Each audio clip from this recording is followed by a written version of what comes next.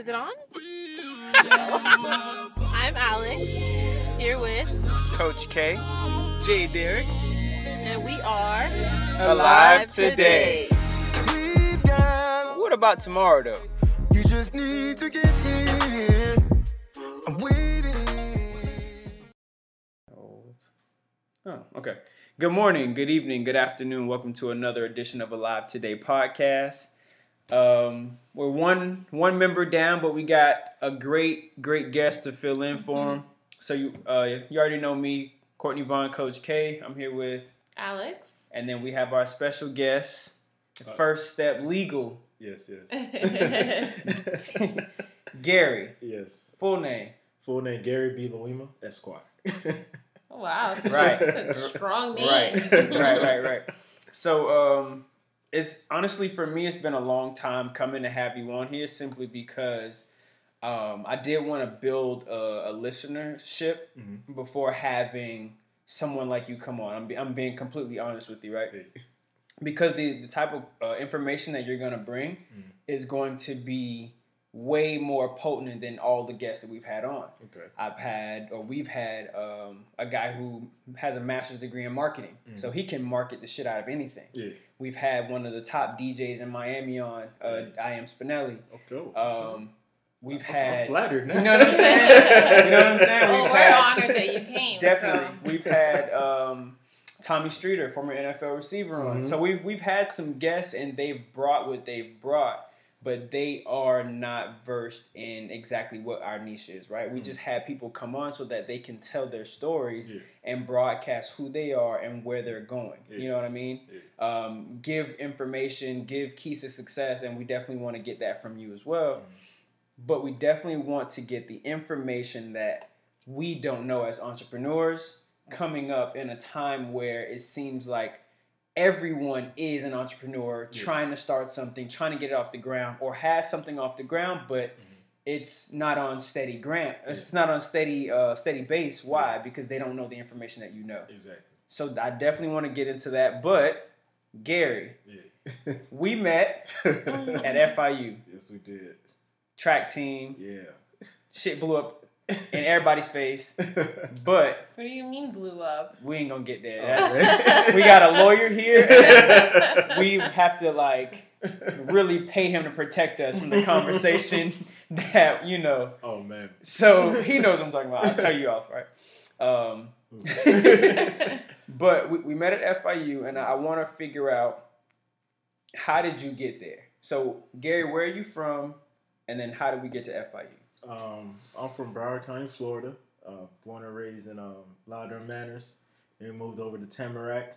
Awesome. I went to Boyd H. Anderson High School. At that time, it was a top 200 dropout factory. Oh, wow. So what that meant was that my ninth grade class, we had around 1,000 freshmen. Yeah. By my senior year, only 450 seniors, but only 250 actually got their diploma. Wow. So about a quarter of us from when we started actually, graduated. So people just dropping out for a variety of reasons, and staying focused. And it was weird. It's a weird dichotomy because I was an IB kid, International Baccalaureate. So I'm at a predominantly black school, taking classes with predominantly white people, Right. and then going to play sports with the robbers and the drug. Listen. So it's just hard finding places for me to fit in. But just staying focused. I knew it's bigger things out there for me, just being more exposed to things, and that's how I applied to FIU, applied to a variety of schools, but I just fell in love with FIU, the campus, and then there it is. But then just from track, I actually had to walk on. I had a few offers. One offer from NSU down here, and somewhere else, who knows where, some small school, whatever. But I didn't, I wasn't too focused on sports. But then I got to FIU. I'm like, you know what? Let me try out. Let me walk on, and I did, and I made the team. Yeah. And that was the worst track season. The worst track season of my life. Listen. Everyone's going to be asking about what happened. So many things happened, but I just had a lot going on, and the team had a lot going on. Facts. I just couldn't lock in like how I used to. I don't know, athletes, when you in the zone, nothing else matters. It's only the sport. It's only the season. And so that never happened for me again. Right. When I got to FIU, I just in a practice at a meet, jumping, nothing. It just would never click again. Yeah. And that's when I knew, this is track is done for me. Yeah. Right. Yeah. And you know what's so funny? Not so funny, but it's unfortunate that a lot of great athletes go there and have the same story. Yeah, well. You know what I mean? Like, we've had some of like the greatest athletes go to this school, and you're like, dang, like you should be at a Power 5 school, but you're here. Yeah. Cool. However you got here, whatever sweet talk story they told you, or whatever, you know, grade stuff that you had, and the coach was down to just get you in because of who you were. Yeah. But after that, it's just like shambles, you know? Yeah. And maybe it was because of our immaturity that we didn't really know how to be young men and women, separate the sport from the business and the business from the sport, and still be student athletes all at the same time. And maybe it was a combination of, you know, leadership. You know what I mean? But that's neither here nor there. I want to focus on the high school, and then we'll go into how you became who you are now. Cool. So, what did you do at Boyd Anderson that got you to where you are? But like, if everyone Like, around what made you different? yeah, if everyone around you's dropping out, Yeah. why you just ain't follow the leader? You know what I mean? I would say culturally, like our parents from Haiti. Right. Both of them just have a high school education, and they always stress education. You know, and it just, you know, always since I was a kid, they always implemented me. You know, we're in America, land of opportunity. You have a chance to do something. Right. Even though you might have to take student loans or whatever the case may be, still the opportunity. Whereas in Haiti, if you don't have it, you don't have it. Right. You know what I'm saying? You can have whatever dream you want. Nobody's going to finance that, you know? Right. So here, just really pushing me, even though they didn't know the rigors of IB and how heavy that was on me. It's like AP on steroids. Yeah. But they just, you know, just kept pushing me with that. And then knowing that it's somebody to beat my behind at home, like, it's definitely, I had times where, like, friends like, hey, we're going to go do something extremely illegal. You know what I'm saying? Like the slide. I'm like, no. You know what I'm saying? It got worse. Like, my junior year, I got a car. You know, I was like, oh, Gary got a car. We can do it. No, not this one. Yeah. Yeah, not this one, you know, and just staying focused and out of there. As well as I started a mentoring program. This woman, I believe she's doctor now, Dr. Patricia Lassane. Okay. She started a mentoring group. She took her plan was to take all black males who have a 3.0 or higher and make a mentoring group for the freshmen. Wow. Right, so she could revolutionize that. And then when she did that, out of 2,000 students, 98% black schools, she only found 38 black males who had 3.0 or higher. Wow. Right? Of those 38, only 13 of us really agreed to like make a mentoring group. And I would say that really opened my eyes to the world because like with that group, she got us funding. We got like a $5 million grant from the Department of Education. And now it's like in every school in Broward County now. Wow. You know what I'm saying? That's amazing. And with that grant, they'll take us on like on college tours where people come speak to us. And I think that's when my world started expanding a whole lot more. Yeah. Like, wow, going to some school in D.C., and where else we went? North Carolina, wherever, Georgia, like just seeing people do different things and people who look like me or have a degree in X and Y and Z. I'm like, wow, I'm not alone being the smart black kid. You know what I'm saying? And that really expanded on my world from there. But even now, just to plug in BA, Boyd Anderson, I think they had their first 100% graduating class back in 2015. Wow. So like the culture has completely changed. That's awesome. You know what I'm saying? That's so great. Yeah. Because it was interesting times. No, for sure. Trust. I mean not the same, but the same, right? So like I went to, and we've talked about it on here. I went to a public school, but it was a magnet school. So you got to apply to get in. Yeah. So applying to get in, you're one of those kids coming from a low socioeconomic area to this school in the middle of a decent neighborhood, but it's a cluster of people. Yeah. So you have kids from way richer neighborhoods than you, two-parent household, all the things that make people successful. Yeah. Parents, either one has a master's degree or the other one just, somebody has some type of higher education, right? Yeah.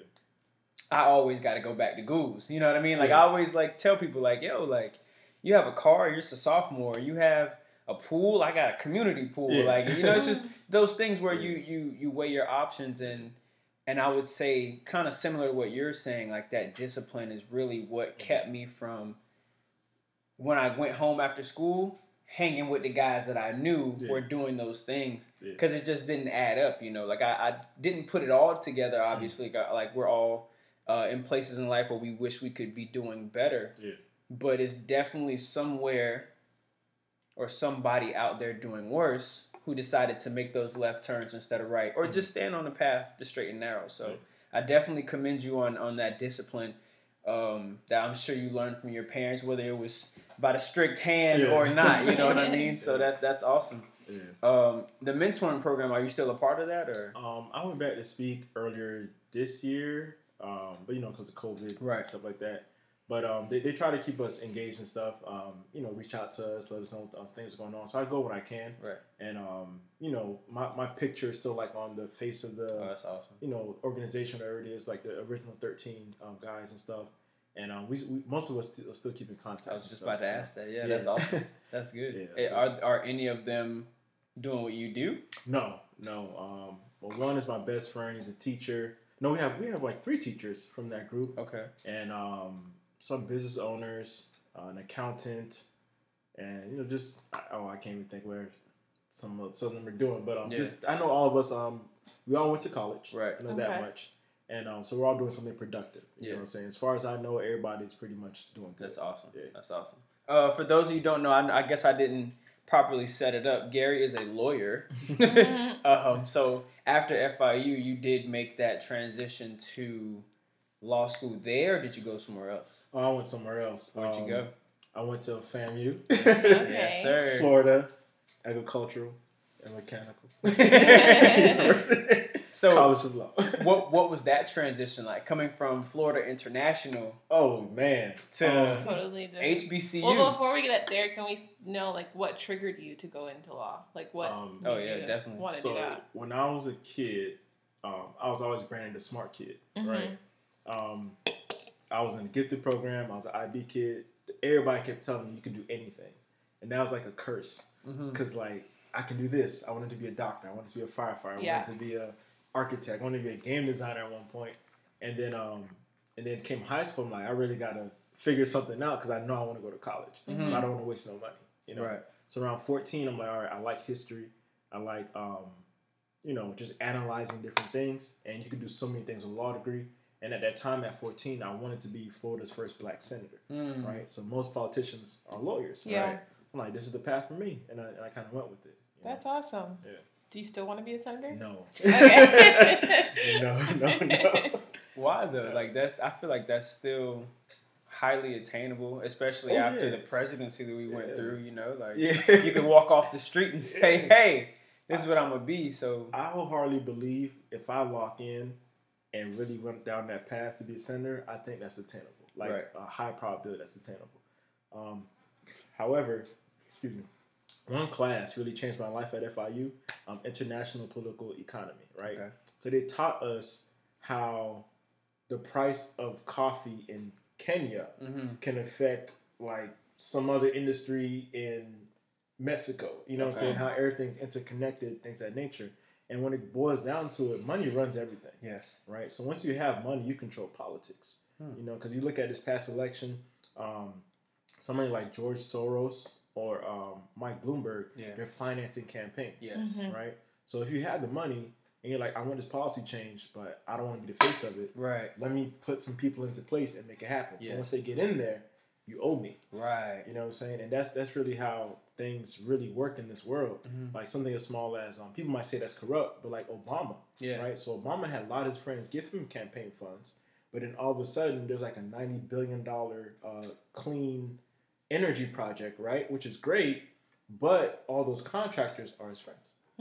You know what I'm saying? So when you look into things like that, it's like that's just how it works. Right? Yeah. You know, so if you have the money, you can put people in power to represent what you want, and you don't have to have any of the stress. So get this money. That was my Gotcha. Wow.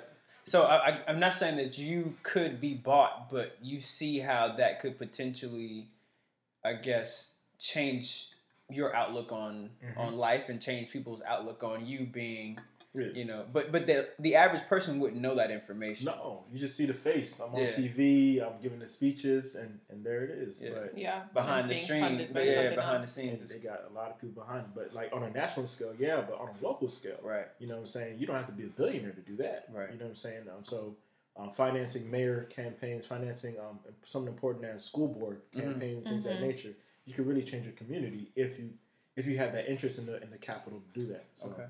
so, That's awesome. That's interesting. Okay, so FAMU, how did you focus? How did that discipline keep your mind? I would say FAMU College of Law is in Orlando. Oh, See, a lot of people don't know that. So it was in Tallahassee. Got you. I believe in the 40s or early 50s when it started up. It got shut down in the late 60s because of, these are air quotes, lack of funding. Okay. Right?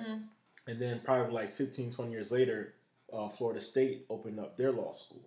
So the policy in Florida is you're not allowed to have two professional public schools in the same city, right? So you could have a FIU UM law school in, say, Miami, Right. but UM is private. Right. You know what I'm saying? But if you have Got two, it. that's why like Stetson.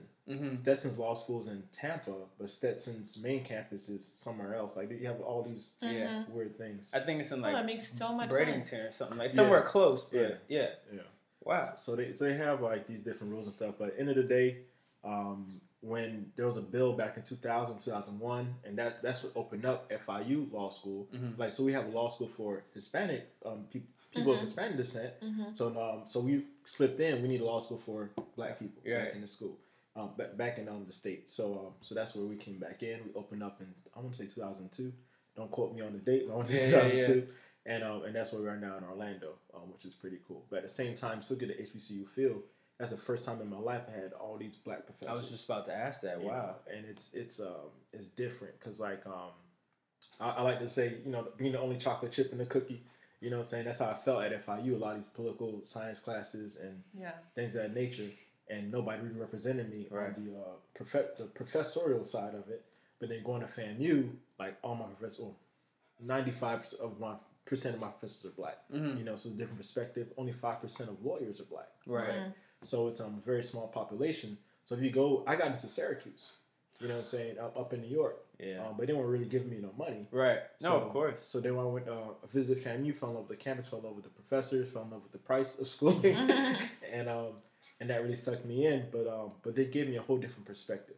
You know what I'm saying? So and I wouldn't be the only chocolate chip in the cookie, and they really prepared me to be a dynamic attorney. You know, and it's really solid. Do you feel like going to FIU was a mistake because of the experience that you had at FAM, even though it was undergrad compared to? I would say I wouldn't call it a mistake. Okay. But to do it over, I probably would have went to HBCU. Right. I think we've all said that. Because we all went to fight. There's a different culture, but at the same time, like I said, I went to all my life, I went to predominantly Black schools. You know, elementary, middle school, high school. Majority of my classmates were Black, but mostly white professors or teachers. Sorry, and but then going to FIU, I remember my first day there. I had music class. I was late. Right, I walked in. And I was like, oh my God, all these white faces. And then I saw 1, 2, 3 chocolate chips. and It's a horrible cookie. And then I just sat down like, wow, this is like different, you know, and then just hanging around different people. But I think that expanded my world too. Right. Because I never had that many interactions like I had some white friends growing up, but like now it's like Hispanic, white Cuban, and Dominican, and it's a lot of Hispanic the cultures. European Exactly. culture. And then in addition to that, the Caribbean culture too. Right. So we had sprinkles of Caribbean culture throughout my upbringing, but now it's like it's so celebrated. You know what I'm saying? Yeah. Haitian wasn't a cool thing growing up. No. You know what I'm saying? My mom is Haitian, so I know. You know the struggle. So like it wasn't cool. So but now everybody's like celebrating their culture and it's not oppressive. You know what I'm saying? It's not like one culture's bigger than the other. There was a CSA. I don't know if anybody been in that, having their things and stuff. So like it's just a celebration of everybody's culture. I think it's cool. That's awesome. You know, so that was a good experience. But still, HBCU does the same thing though. Yeah. Because Black people were not a monolith. You know what I'm Right. saying? We're very different and stuff. So it's a different experience. Right. But yeah. It's definitely a culture shock. And I kind of had the opposite, right? So, Okay. we both did. So she grew up pretty much like here, Pembroke Pines, Davie area, and she went to a predominantly white school. Yeah, and I was the darkest chocolate chip. right, you know what I'm saying? So, and that was her story. And then for me, it was kind of like, I guess say there are 30, like even in middle school and high school, say there are 30 seats in a classroom. Yeah.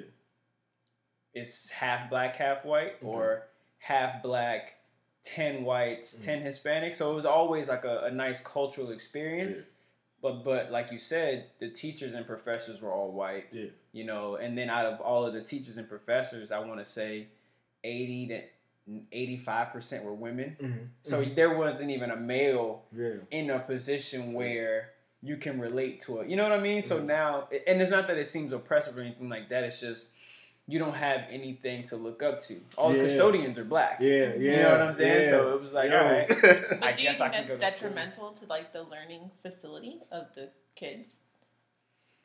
Yes. I say yes. Yeah. I say yes. Yeah, I mean, if you grow up and see black custodians, you think, well, I guess that's my glass ceiling. Yeah. So Yeah. But what would be the fix? Black teachers.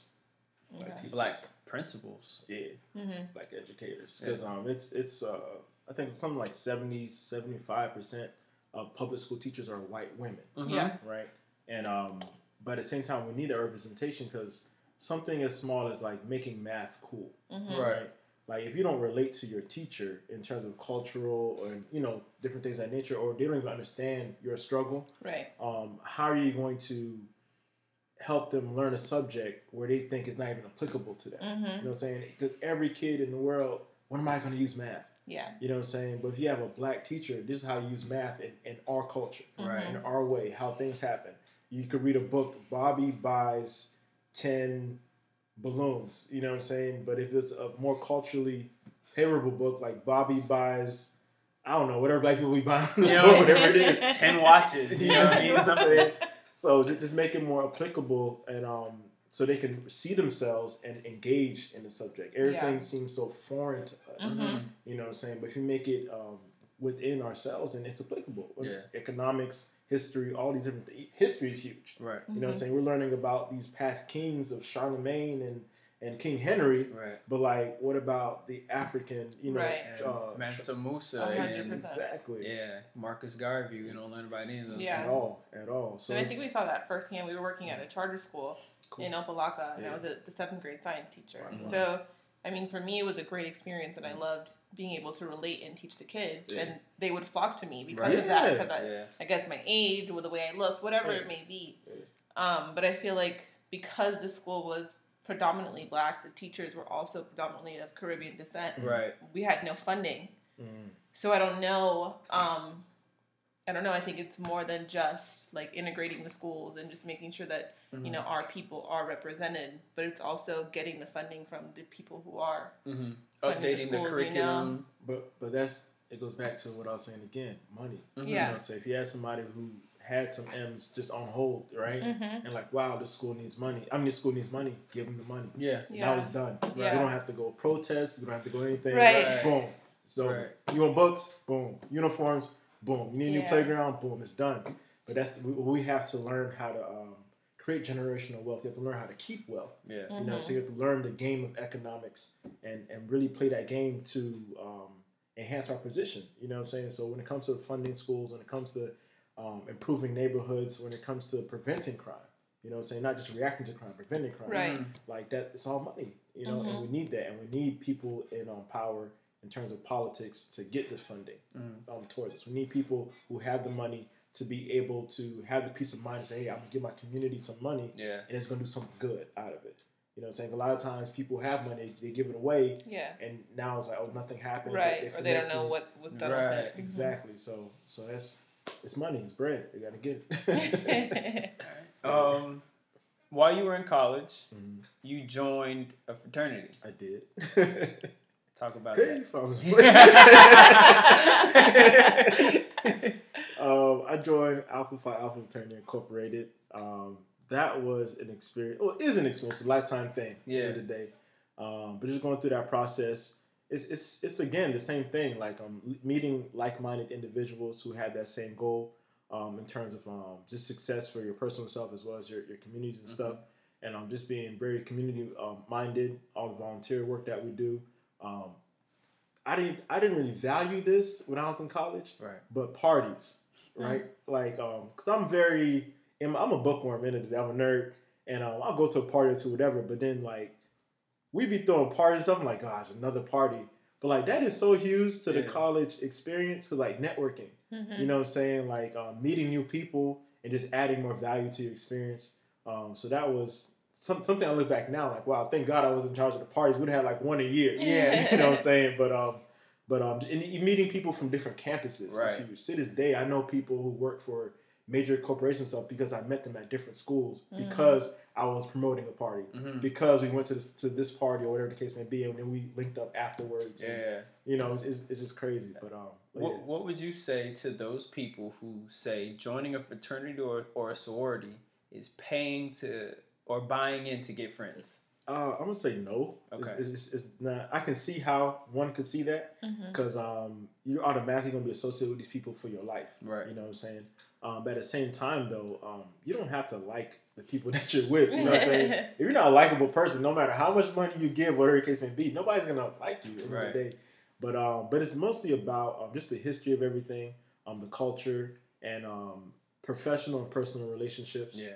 And that's what it's about. But you're not paying for friends. No, of course. End of the day. I always. He said it's his biggest regret. Yeah, legit. So not going to a HBCU and not joining a fraternity. But it's lifetime. So there's graduate chapters. Yeah. You know what I'm saying? So people can join through there. And something people don't really see in that perspective is the fact that I crossed my junior year of college, right? So it's my junior and my senior. That's 2 years. Basically, right? Right. The rest of my life, you know what I'm saying, I'm still affiliated with these people. So although college is like the fun time, whatever the case may be, absolutely, the lifetime of it is after college, and you're gonna spend more years outside of the chapter that made you than you will in it. You know what I'm saying? So it's important. I see the attractiveness of college, but the graduate chapters is different because in Orlando, when I was in law school, they made it a point to reach out to FAMU Law to make sure that, you know, all the alphas or all the Qs, or whatever the case may be, are funneled into the graduate chapters. Like, hey, you have some support here. Yeah. Right? So just my first time going to a grad chapter meeting, for real, I'm next to a judge. I'm next to the CEO of Lynx, which is the bus system in Orlando. Yes. I'm next to professors who teach at FAMU. I'm next to, different ranking police officers. Wow. I'm next to, like all these people. We just eating, talking, kicking, whatever. Yeah, shooting shit. Yeah. So it's not, it doesn't end in college. You know what I'm saying? It doesn't end in college. So. Well, I only say that for me, I regret not doing it then because you have to think about the older we get, the less likely we are to do things. That's why they always say, like, if you drop out of school, cool, you take your couple months, you take your year, but you go right back. Yeah. Once you graduate college, you have your degree, take a semester off, go right back. Yeah. Why? Because once you get older, things happen. You get set in your ways. It's so funny. Like, I remember being a kid and like, not liking the way my parents treated me, but because they were already set in their ways, I'm like, I'm not going to do that. And I'm like, 15 years later, it's a party tonight. I'm going. Yeah. And an hour later, like I'm knocked out asleep. Like wake up the next day, like I wonder if they had fun at that party. You know. Yeah. So I do want to draw this connection. We're not a political podcast, but maybe an hour ago or hour and a half ago, Joe Biden and Kamala Harris are going to be official president and vice president. Kamala Harris is a sister, a.k.a. Yeah. So how does that make you feel? I think that's cool. Just having that network. Again, if there's somebody in an organization that achieved something, that reflects back into the status, pedestal, of the organization. You know what I'm saying? Just goes back into the history of members doing, greater things. But I think it's amazing. I think it's amazing. In the day, Right. black woman in that position, Yeah. as well as getting the orange guy out of there. Yeah. We're not political, right? No, facts. But we are so excited. But yeah, so that's all it is. That's all it is. Yeah. And legally, Mm. and this is one of the conversations that have been happening for months now. Mm. It doesn't matter who's in office, Mm. but from a legal standpoint, why does it matter who's in office? Ooh, this could be a whole nother podcast episode. I'm gonna break it down to a few key components. Awesome. Number one, just how I got here. End of the day, I was born in the United States. My parents are immigrants, right? So immigration is going to change. Right. This man was very adamant about keeping people out of this country, right? And I have a lot of immigration attorney friends, and they saw the change from Obama to Trump and how many more levels of BS they got to go through for their clients, right? Mm. So you have these children in cages, you have these shanty courts. It's legitimately a tent, right? So you don't get to go to court; it's virtual. Wow. And you're in a tent, and that's your court. Your lawyer can't even speak to you. You know what I'm saying? So a lot of infringement of rights and things of that nature. You saw recently, I think 500 children don't know where their parents are. Don't know where their parents are. And So this, sad. and this man said, "Good." Yeah. Mm. You know what I'm saying? And then the shithole country talk, the Muslim banned countries, Yeah. all these different things. It just puts us, when it comes to immigration, as a country, you need to secure your borders. But at the same time, immigration is an extension of international relations as well. Yeah. You know what I'm saying? So after Bahamas was ravaged by that hurricane, he was like, they're not coming in. You know, how does the Bahamian government feel, you know what I'm saying, when we do a lot of reciprocal tourism with Florida and back and forth, things of that nature? Do you want to continue these types of relationships Yeah. because you don't like us here? Or with Mexico. Mexico does a lot for us when it comes Yeah. to the agricultural aspect of it, migrant workers, and even us. All these Trump supporters say, you know, Mexicans in a derogatory fashion, or you're Mexican, but you're going to go to Cabo, you're going to go to Tulum. Right, Tulum. Everybody on Cancun. Tulum right now. you know, Yeah. so it's we're all connected. You know, we can't treat each other like that. Right. As a country, you should not have a porous border where everybody comes in, but it needs to be a legitimate process. Like Right. if I do X, Y, and Z at this time, I should be able to come in if there's space. Yeah. You know what I'm saying? And that's all it is. Or you're getting rid of DACA. You know what I'm saying? You have all these children here who you're 2 years old and you're being smuggled in a car or whatever, and you wake up one day like, wow, in America, and then you go to school and then you can't really speak Spanish. Right. Mm-hmm. You know, but you're not a citizen. And now they want to bring you to Mexico. Like, where would you go? What are you going to do? Or Colombia, what would you do? So immigration is huge. Another huge thing will affect me as well is taxes, right? So Trump is very adamant about lowering corporate taxes. So my clients and the business world are like, great, right? So might be skewed on the numbers, but it was like from 34% corporate tax, he dropped it down to 21%, Okay. right? So that percentage is huge. Mm-hmm. You know, all these corporations, that's billions and billions and billions, Trump language, billions and billions and billions of dollars, right? So, but the thinking is trickle-down economics. If we give these corporations all this money, they're going to create more jobs. They're going to buy more things. They're going to boost our economy. And they don't. And they never have, and they never will. Rich people, when they tend to get more money, they hoard it. Yeah. You know, so you create this impenetrable pinata, to say the least. And all these people are like, "Where's the money? We're making money as a country, but it's stuffed here." You know, and that's something that needs to change. So Joe Biden, he's going to get a lot of backlash from his supporters and people who don't support him as well, because he may go in there and change the tax laws, as you're talking about taxing people over $400,000, but it's the corporate tax laws he's going to get a lot of flack about. But I think that needs to be done. You know what I'm saying? Because at the end of the day, we might be making less money, but we need to fix the gap between lower socioeconomic people and higher socioeconomic people. Because the middle class is fading. You're either going up or you're going down. Right. You don't want, and like I said, people from Haiti, you don't want there to be a huge lower class and this impenetrable upper class.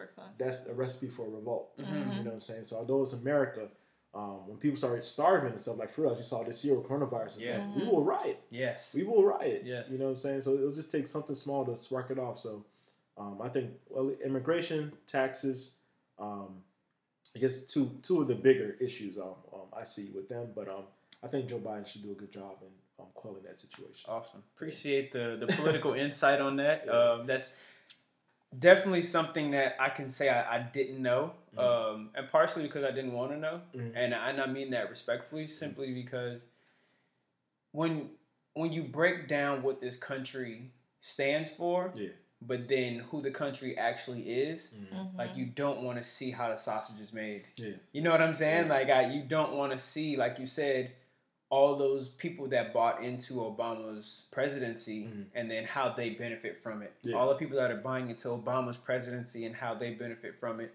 And then who all is getting fucked in the end. Yeah. You know what I mean? Yeah. So it's unfortunate, but again, thank you for that. And this would have been me if I would have stuck to law school. Legit, I started out at FIU pre-law. Yeah. Oh, word. Okay. Yeah, so I did my first 2 semesters, and then I took this one class, and it was just like maybe 500 people in the class. I walked out. Yeah. I'm like, I don't want to be a number like 149 out of 500. Yeah. And then I switched to education, and I was 1 out of 25. Yeah. You know what I mean? You have that more intimate class setting. Yeah. And that's what I fell in love with. Let me say this. With law school, you don't get graded like every other school, right? There's only a certain percentage of that class that gets an A. Only a certain percentage gets a B, and then a certain percentage get a C, D, bottom 10% gets the F, right? So if the test is out of 100 and the lowest score is a 90, congratulations, you failed. Oof. You know what I'm saying? That's what it is. That's how competitive it is. Wow. At the same time, if it's out of 100 and the highest grade is a 70, you're the A. You booked the class. You know what I'm saying? So it's all about, it's not about how well you do. Yeah. It's about how well you do relative to everybody else. So it's extremely stressful. So if you felt like, I don't want to do this, you've made the right choice. Right. Because there's people. So early. Yeah. Because there's people who wanted to do this, like for real, and put everything into it and didn't get anything out. Wow. And if you didn't want to be there, it was going to show.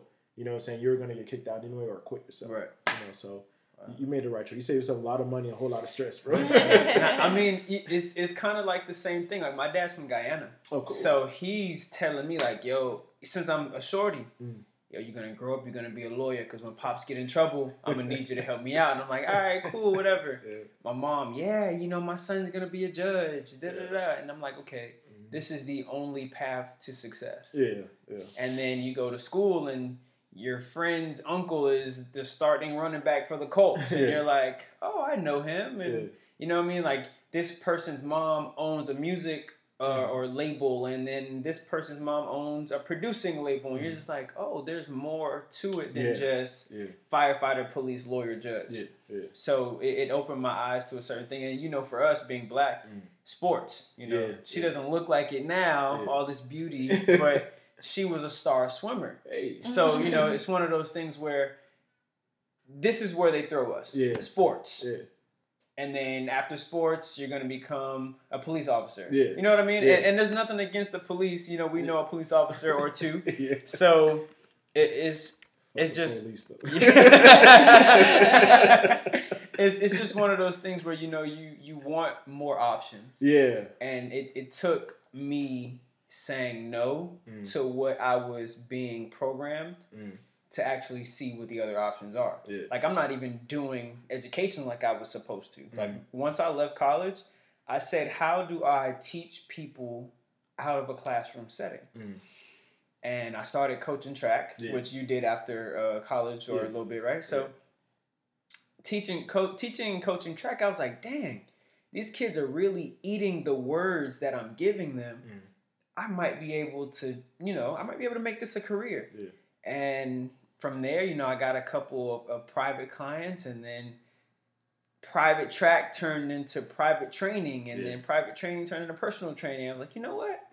I might just stick to this. You know, like I can still teach science from here. I can still teach math from here. Yeah. I can not even just do that, but teach life from here, you know. Imagine the things that we learned in 28, 29 years being taught in a matter of 6 weeks to someone who's willing. Yeah. Or just being retaught every time you see them in smaller increments and information. So that's pretty much what I love about doing this. That's cool. So yeah, now that we got a background on you, we know why you are who you are and why you're here today, right? Question? but not to stay on politics No, too yeah, much this longer. is but all. All the stuff that Trump has been complaining about, and I'm going to Nevada with my lawyers and all of this stuff. Like, is any of that valid? No. Could he even fight that if he wanted to? He could if he had better grounds for it. His grounds is saying that the base of his lawsuit is that you're not counting correctly or there's illegal votes going on. Mm-hmm. Okay. There's no evidence of that. Okay. Right? So we call those frivolous lawsuits. Mm-hmm. In Pennsylvania, Michigan, I believe Georgia, he tried to sue, right? Yes. They've been thrown out. They've been thrown Okay. out. So there's not much ground for him to stand on. He's just making baseless claims, just last breath, trying to get something. Yeah, because I think that instilled a lot of fear in people. Like he could actually have all the votes like recounted everywhere because you go back to 2000, George Bush v. Al Gore. You know what I'm saying? That was a huge case. Yes. So he was trying to replicate that, but there was actually stuff going on in Florida. Mm-hmm. You know what I'm saying? There's nothing going on. Everybody's clean. So that's what it is. And then if he refuses to leave the White House. I was fantasizing about this all week, right? So in my fantasy, Trump is like, no, I don't care. I'm not losing the election. I'm not leaving the White House. Yeah. Right? At that point, legally, he's a trespasser because you're not supposed to be there, right? Mm-hmm. Gotcha. Deep in my heart, I want him to like resist, a little bit. I want there to be federal agents there, like, sir, you have to leave. And he's like, no, and then he resists arrest. There's a little bit of roughing up or something like that, and then he leaves in handcuffs. I'd be happy if that happened, but it doesn't matter what he thinks, and that's what's wrong with narcissism. Mm-hmm. You know what I'm saying? He thinks the way he sees the world is just the way it should be. Right. But then reality hits, and then reality with force hits. You know what I'm saying? Like you have no choice but to accept it. So he'll be all right. You know what I'm saying?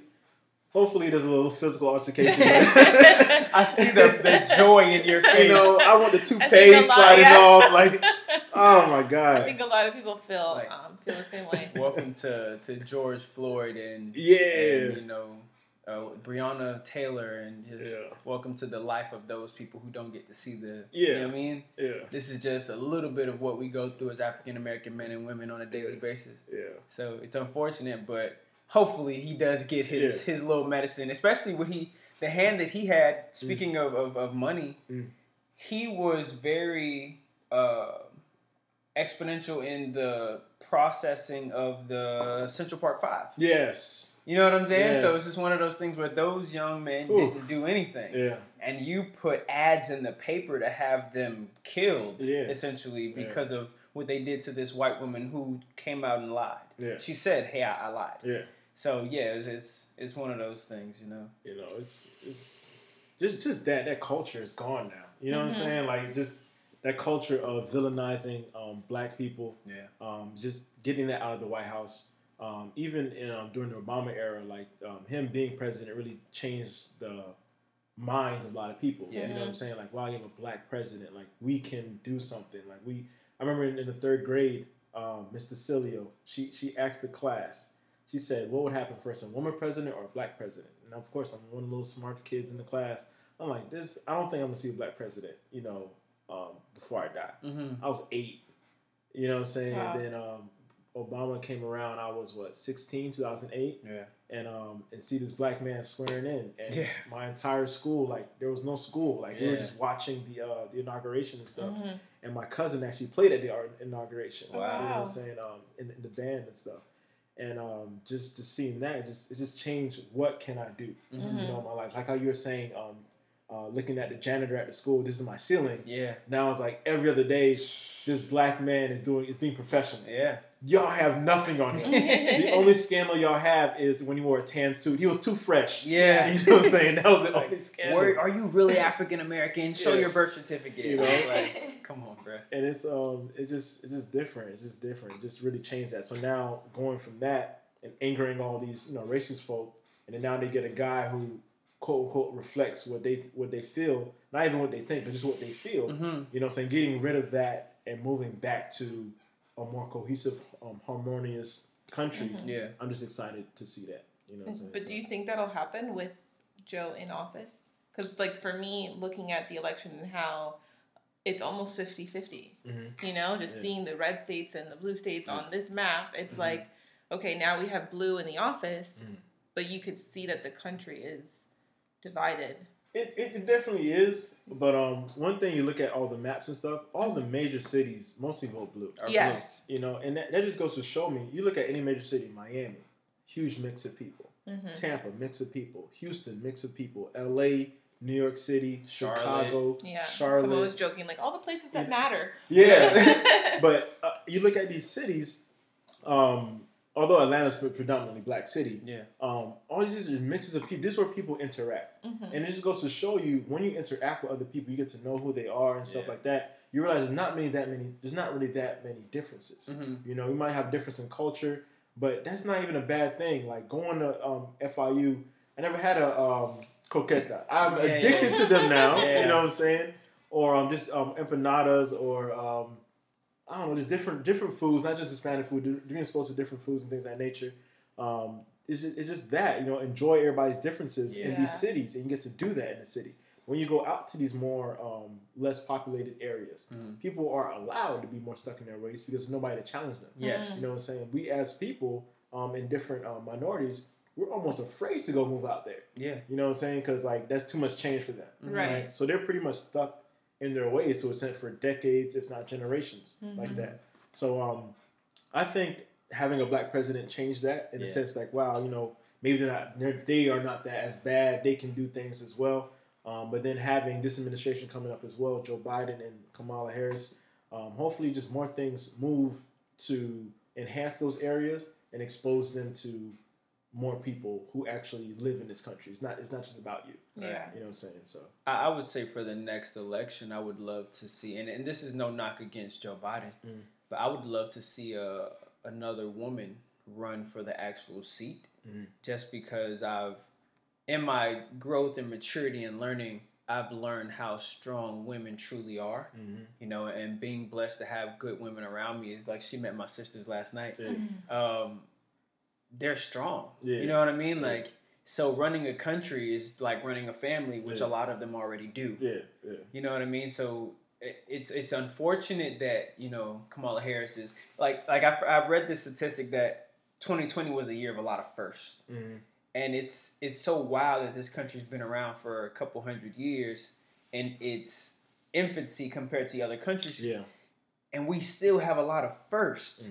And not that we know the history of those other countries, but the women's movement is maybe, 50, 60 years old. What is it? The civil rights movement is maybe 75 years old. You know what I mean? So we're, after all of those things, we're still in the year of a lot of firsts. So, you know, the first transgender, the first this, first that. It's because this is not, this is going to go deep. Like, the genesis of it, when you started off the country, the Constitution, we the people, that did not mean me. That did not mean anybody in this room. Right. Yeah. It meant anybody who's 21, white male, land owning. Right? Those are the people. The pursuit of happiness and all. That was not us. We were property at that time. We were even thought of, you know. So just that's what our country is rooted in. Although we have amendments, it always relates back to that. You know what I'm saying? Until we address the Constitution, until we address what's really going on in the criminal justice system, until we address something huge Bernie Sanders has always been talking about, access to equal opportunity, right? I don't think we should be giving so much to just anybody, right? You're not just handing out. Everybody should have the chance. You know what I'm saying? What does that look like in my world? In Detroit, there's a school that didn't have electricity for like 4 years. And like the people in 5th grade were reading like on the kindergarten, 1st grade level, right? Wow. So we talk about access to opportunity. What happens when they matriculate to middle school, high school? Is there a shot at going to college? No. Is there a shot at going to a trade school? No. There's no value in education. And then you look at Detroit, why is the crime rate so high? Right. Because nobody can.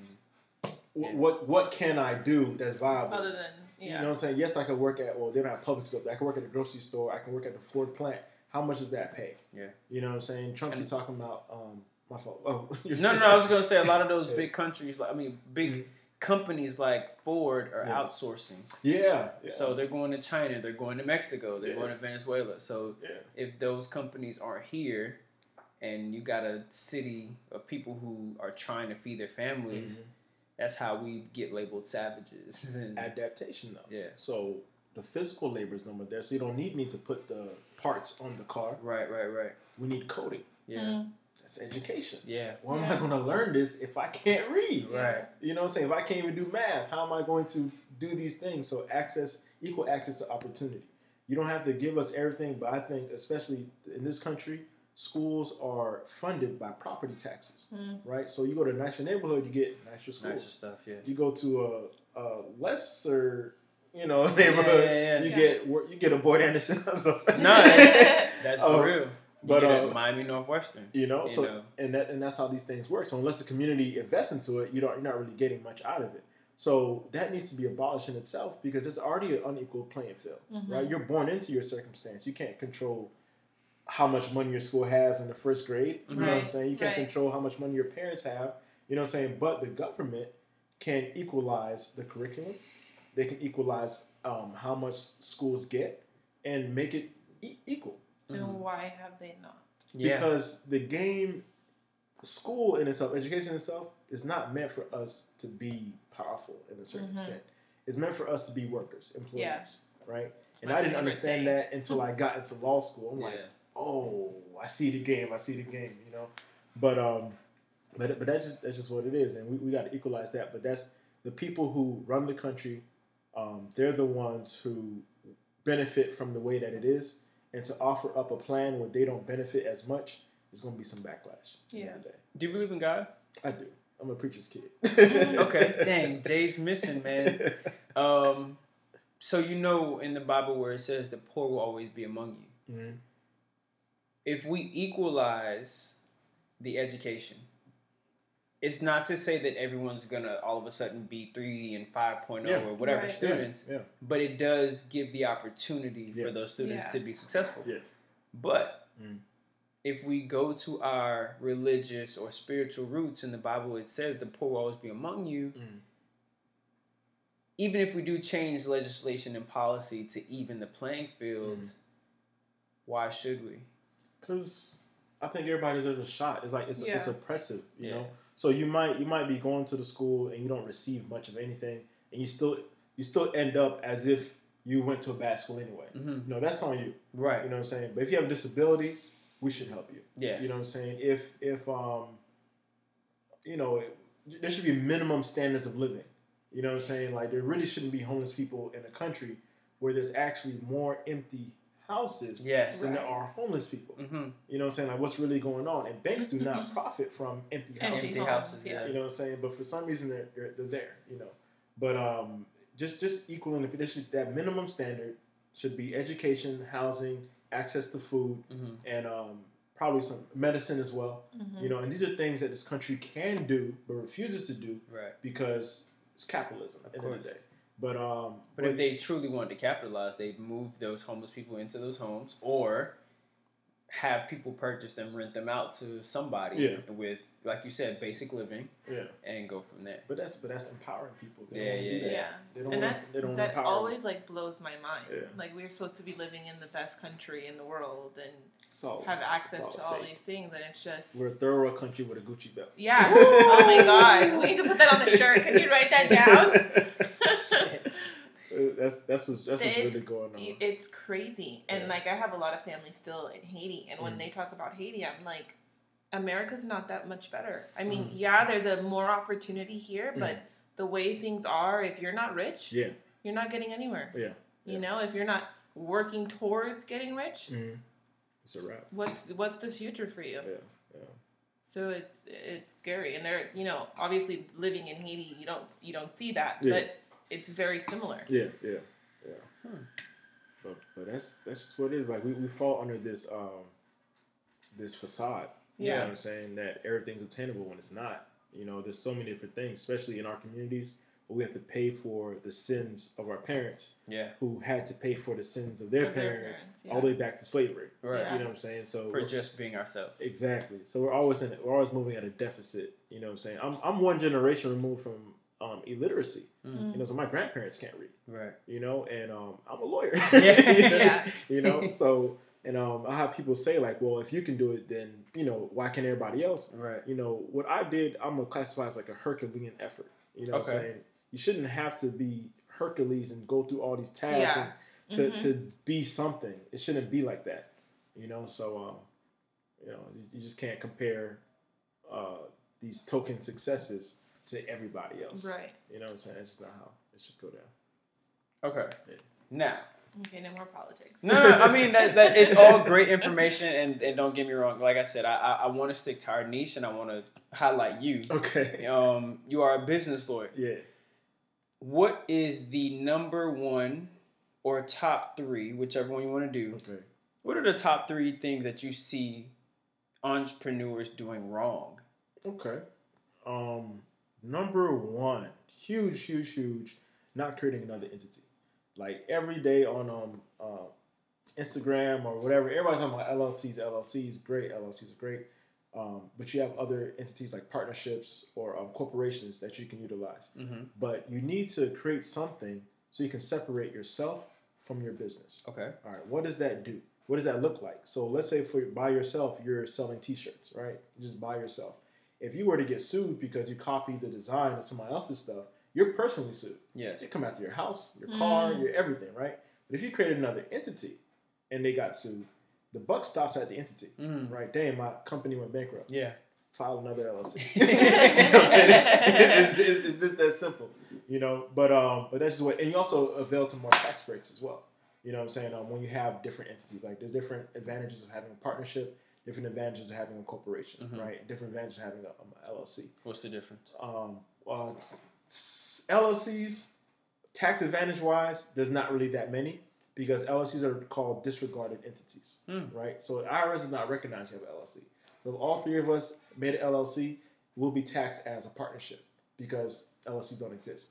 LLCs only exist for state law purposes. If we're getting sued, the LLC will protect you. Tax wise, no. If you create a corporation, now you create, under the eyes of tax law, you created a whole different thing, right? Now you can, really shovel some things around. Now you can pay $750 in tax. if that. Amazon plays zero, so that's crazy. So, yeah. But they just take advantage of a lot of different tax laws when it comes to their hiring practices. You get tax breaks for hiring veterans, felons, doing business with certain types of businesses, minority business, things of that nature, and different movements that they do, especially international taxes. Amazon is not one thing. Amazon is the head. They have a million subsidiaries in different parts of the world for different tax purposes, right? So it's a whole game. That's awesome. Yeah. Okay. But yeah. So one, separating your assets. Number two, access to capital. Right. That's something that we all struggle with when we start a business. I have a business. I need money. How do I get it? Right. So one thing is getting a business loan is a huge thing. Yeah. A lot of people don't take advantage of that because they're scared of the word loan. Right.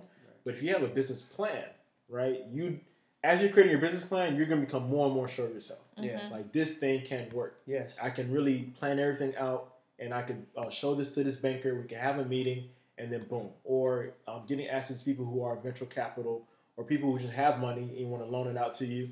I'm trying to think, your savings, things of that nature. But one thing I want to add on is, not to get political again, but so Wells Fargo, Bank of America, Chase, they all been found, pretty much guilty of denying minorities loans. Yes. You know what I'm saying? What does that do? What does that look like?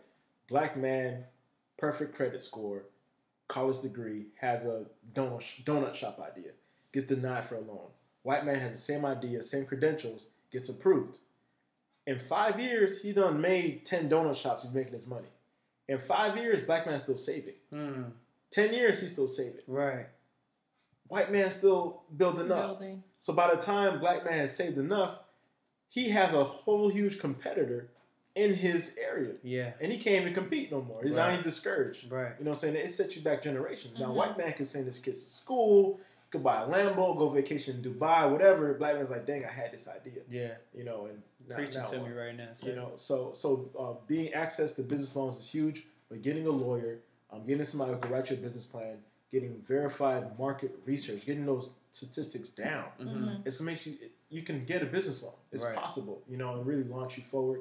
So as a minority business, you recommend someone who's creating a business plan to have a lawyer to help? Yes. Okay. I can help, but you can also get people who write business plans. They're the ones who can do the research. I could sit down and do the market research and things of that nature, but I'm a lawyer. That's not how I utilize my time at the end of the day. So there are people who people with the MBAs and the business finance analyst type people. They're the ones you can go to, and they could get you all together. They'll run the numbers and print you out a beautiful presentation. Right. So those are, that's important. That's important. The third thing, scaling your business. Right. One thing, Professor Harvey, Corey Harvey, she was my property law professor. And young woman at the time, I'm not even put her age down, but she's very, very young. And but she's no longer a professor. She retired. I can give her age now. She retired at the age of 42. Wow. Right. So retired. That's a dream. Yeah. So she said a lot of the times our problem is not that we have a good idea, is that we think too small, think way too small. So we don't know how to scale. You get these people, they have small businesses, but they're comfortable. You know what I'm saying? Like, even for myself, I started my firm. I was like, as long as I can pay for my student loans, I'm going to be fine. Right? Yeah. I'm okay. They're not going to come after me. And then once that was secured, I'm like, okay, as long as I can make more than what people thought I would be, because coming out of law school, we were really funneled into being public defenders, state attorneys, or working some sort of insurance defense. Those are the three main avenues, especially for minority people, because we don't have the connections to go work at wherever, right? So, like, as long as I can make more than what I could have gotten, then I'm fine. Now I'm like, we need to get these M's right now. You know what I'm saying? Like, so a lot of times we create a business and it's going okay. Our bills are being paid. We can have some savings. We feel comfortable. That's not a good thing, because it's a business and you own it. You can go out of business. You know what I'm saying? So you have the clientele. What if the coronavirus hits? Yeah. Your clientele's gone. You know what I'm saying? So you need to continue to, don't get caught up in just exponentially growing all the time, but you have to account for growth. Your business needs to be growing, or it can't be standstill. It's dying at that point. So you got to continue to find ways for your business to grow and scale it. So that means hiring people. That means recalibrating your marketing, things of that nature. Because if you don't scale it, you're gonna die off eventually. You will, So access to capital, get that together. I have a whole list. I can't think of it right now, but I have like 20 different ways you could fund your business, right? Do you have I hate to cut you off. Do you have a newsletter where you send this stuff out, or is this all a part of your program? I don't have a newsletter, but you can follow me on Instagram, firststep_legal. And I post things from time to time. I've been slacking on the posts, but I have an intern, and we got some heat coming. So awesome. Yeah. So I charge what I charge, but at the same time, I use my Instagram to give information. Absolutely. Yeah. You know what I'm saying? So it's a little something, little teaser that you come in and there you go. Pay me the big bucks. There you go. To do what I do. Hey, listen, it's one of those things where you don't know what you don't know, what you don't know. Yeah. So I don't know. We started our business 2.5 years ago. But we've been doing what we do for 10 years. You know what I mean? Like, we've been out of high school 10 years, going on 10 years. Yeah. I've been out of high school 10 years.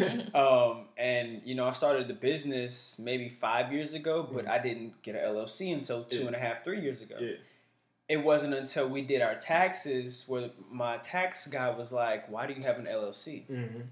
And I was like, well, what else are you supposed to have? So it goes back to what you were saying before about an S Corp, a C Corp. Or what the fuck is that? What is that? Yeah. And when you're going to file, you see those things, but you're like, well, I don't know what that is. So even though that's cheaper, it says $79. Yeah. I'll just pay the $135 because LLC is what I know. Yeah, yeah. So it's like, you don't know what you don't know. Yeah. But then you don't know who to ask either. Exactly. So why is this information so top secret? Let me say this. I came back home. So Broward County to Miami, FIU, to Orlando. And from there, I could have went anywhere in the country. You know what I'm saying? But I decided to come back home, right? Because I saw a need for business owners who need legal advice. I saw a huge need for that. Because my father's a business owner. He's a lawn service business. First job, 12 hours a day, cutting grass, cut up. Like this. I was in the mud. I was in the trenches, sir. But I saw the need for that. Especially my last semester of law school, I was a bankruptcy clerk. So I was clerking under 3 bankruptcy judges, going to court every single day, watching people take millions of dollars of debt poof, Gone. vanished. Be gone. You know, or at the very worst, restructured. Yeah. You know what I'm saying? So learning a lot about finances, things of that nature. I'm like, wow, and I started seeing me in a sense, right, or my father in a sense, or my uncles who own business as well, because they were small business owners, and they made some terrible decisions, and now they're bankrupt. And I'm like, that really could have been us. And I'm thinking, this man has children. You know, they don't know what to do, but they have to get rid of this debt, or they can lose their house, or things of that nature. So I'm like, damn, let me go back here and help my people, right? But the thing is, we don't know how to use a me. Right.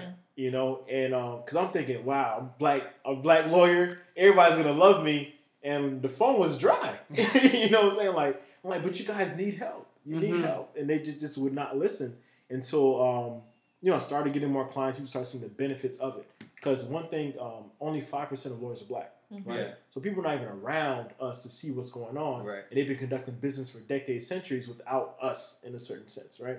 But now being more in the community, people saying, "Oh, I need him for this. I need this contract. I've been finessed out of this. Well, I can get my money back." Yeah. Somebody came to me and told me they lost $60,000 and their business because they didn't know how to defend themselves in a lawsuit. Wow. They thought they would go to court, plead their story, but the other person had a lawyer. Right. They got finessed out of civil procedure and filings. They didn't know what was going on. Yeah. And just panicked and lost everything.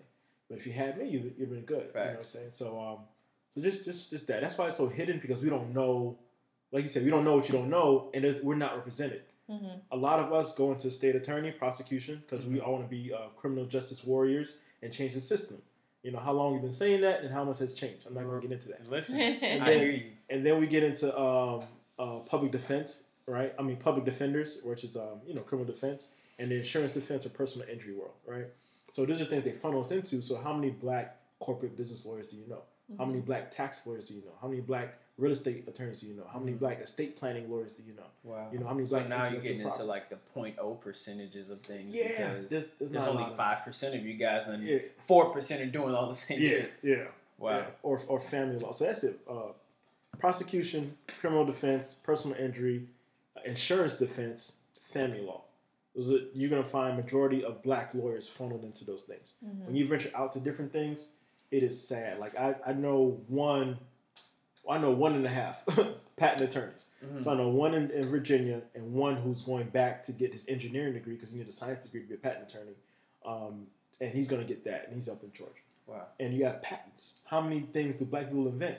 You look through the invention list of, patent list, whatever. I'm in here, the AC, right? Refrigeration. What else is in here? Ice cream scoopers, black people. The monkey wrench. That's in the name, though. Who knows how many? I don't even know how many things looking around like that we invented.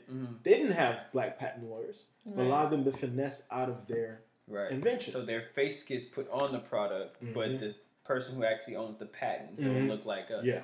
Right.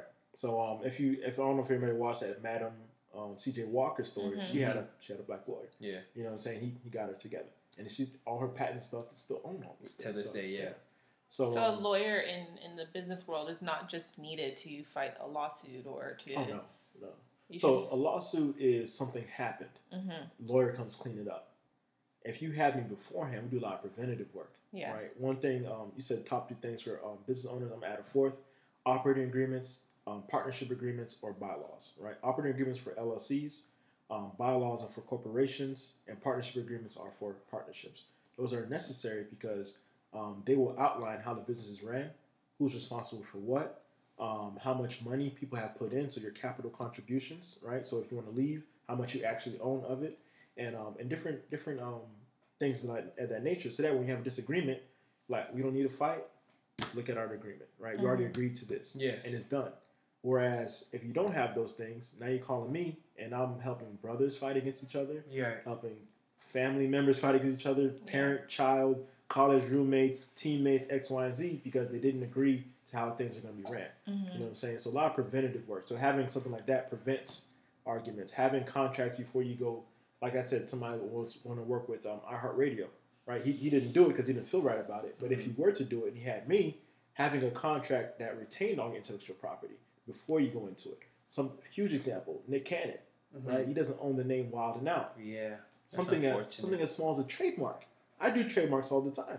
If he trademarked his name, gave me a couple bands to trademark it, he would have saved himself billions of dollars, Yeah. right? Preventative work. So now that it wasn't done and something has happened, now we have to go and clean it up. And now the mess is too big. He's going to lose. It looks like he's going to lose. Yeah. So that's having me prevents a whole bunch of different things because I already seen all the problems, so I know how to avoid all the problems, and that's where the huge benefit of having a lawyer. And I think most often minority businesses don't look for lawyers because of price. Yeah, like it's already out of reach. So it sounds out of reach. Yeah. Yes. It sounds out of reach. That's why I classify myself. There's a difference between a corporate lawyer and a business lawyer. But I classify myself as a business lawyer in our community just because when people hear corporate, they're like, he's too big. Right. Yeah. He's too big. So corporate is dealing with corporate governance, setting up your corporation, making sure, all your corporate liability, Amazon owning 1 million different subsidiaries, having agreements for all those different things, the running of the corporation. Business is more so the transaction. So this corporation wants to do business with this corporation. Who drafts that? A business attorney. Or this corporation wants to buy all these assets. That is a business transaction, right? So that's really the difference. But it does sound out of reach and things, but these things are necessary if you're trying to make real money end of the day. Okay.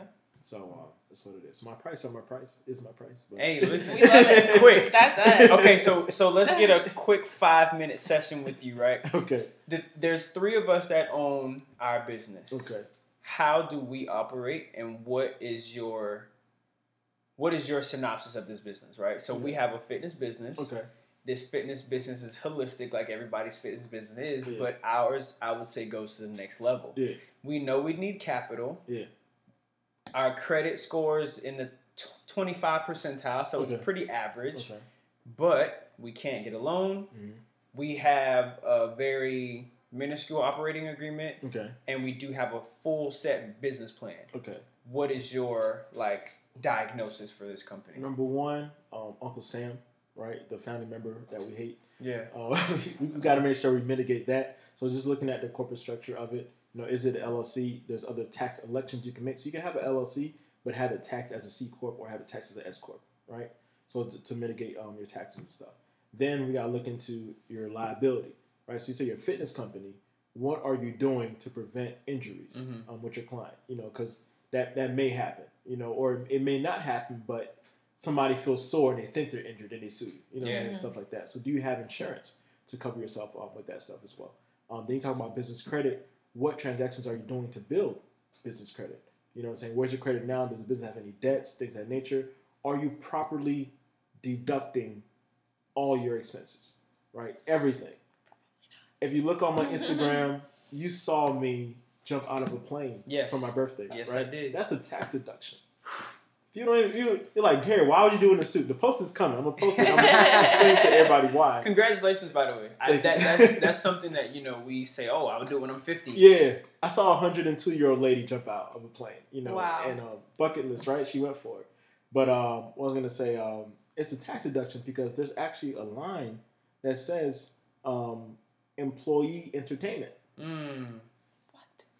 So people could say, well, he took out a plane, he has employee entertainment. Was it for him or for himself? But he's wearing a suit. He's wearing a suit. He definitely was conducting some business and stuff. Right when I jumped out the plane, I was already on my phone talking to a client about some stuff. But that's just being silly about it. But making sure that you properly itemize everything, your deductions, because they're there for yours. People lose a lot of things. You go to these tax preparers, they're going to give you 7, 8, 9 deductions, right? There's over 150 deductions. Wow. People don't take advantage of. So making sure that your tax liability is down. And so tax credit, legal liability, like I said, somebody getting hurt, do you have insurance to cover that? And scaling as well. What are you doing now? How much money's coming in? How do you increase that? Do we need to hire more people? What areas are you needed? I'm going to give you a huge secret thing. I got to find the source of it. But this woman wanted to get married. And she told her mother, I want to marry a rich man. The mother said, don't marry for money. Move to where the rich people live and marry for love. Right?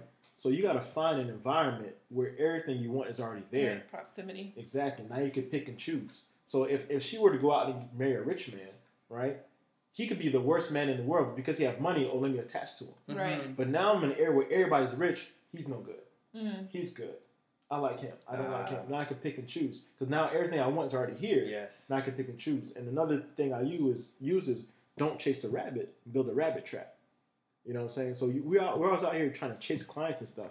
Build value in your business. If you have a car dealership, are you giving good cars? Are you giving good service? If you have, if you're a music producer, are you actually producing good music? You know what I'm saying? You're not just trying to be the next hit all the time. Like, really focus in on your product or your service. Build that trap, right? And then learn how to sell it, right? And just go from there. But it's, just from that information, that's just my little advice.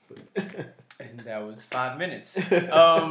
So yeah, I definitely want to say thank you. I don't want to keep you any longer. Yeah. The information that you put out was definitely like appropriate, potent.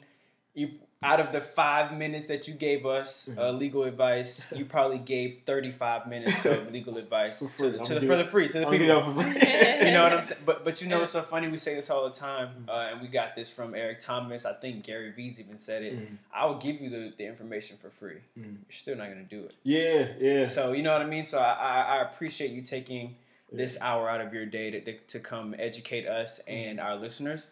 I definitely, want to work with you. I remember the first time when you told me, like, hey, I'm a lawyer, here's my card. I was like, Gary?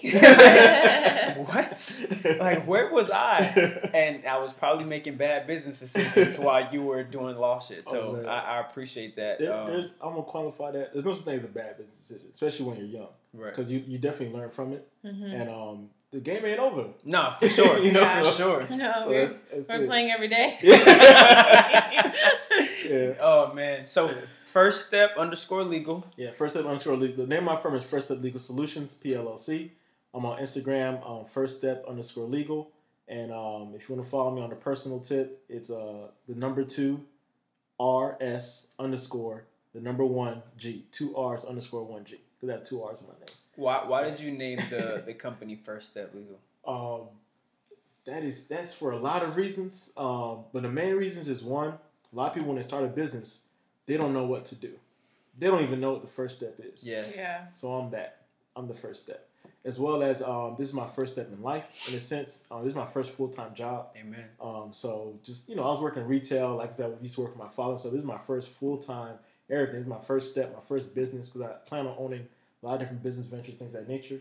So this is my first step. So that's awesome. Yeah, that's great. We definitely appreciate you coming today. No problem. Thank you so much. Thanks for having me. Don't I'll talk all day, so you gotta keep me. Listen, we've had people here for 3 hours. Oh man. So this hour, 15, 20 minute conversation. Yeah, we can't give them all the secrets. Facts. You gotta go and pay them now. Yeah. Facts. I did have another question, but I'll ask you. Gary, thank you for coming.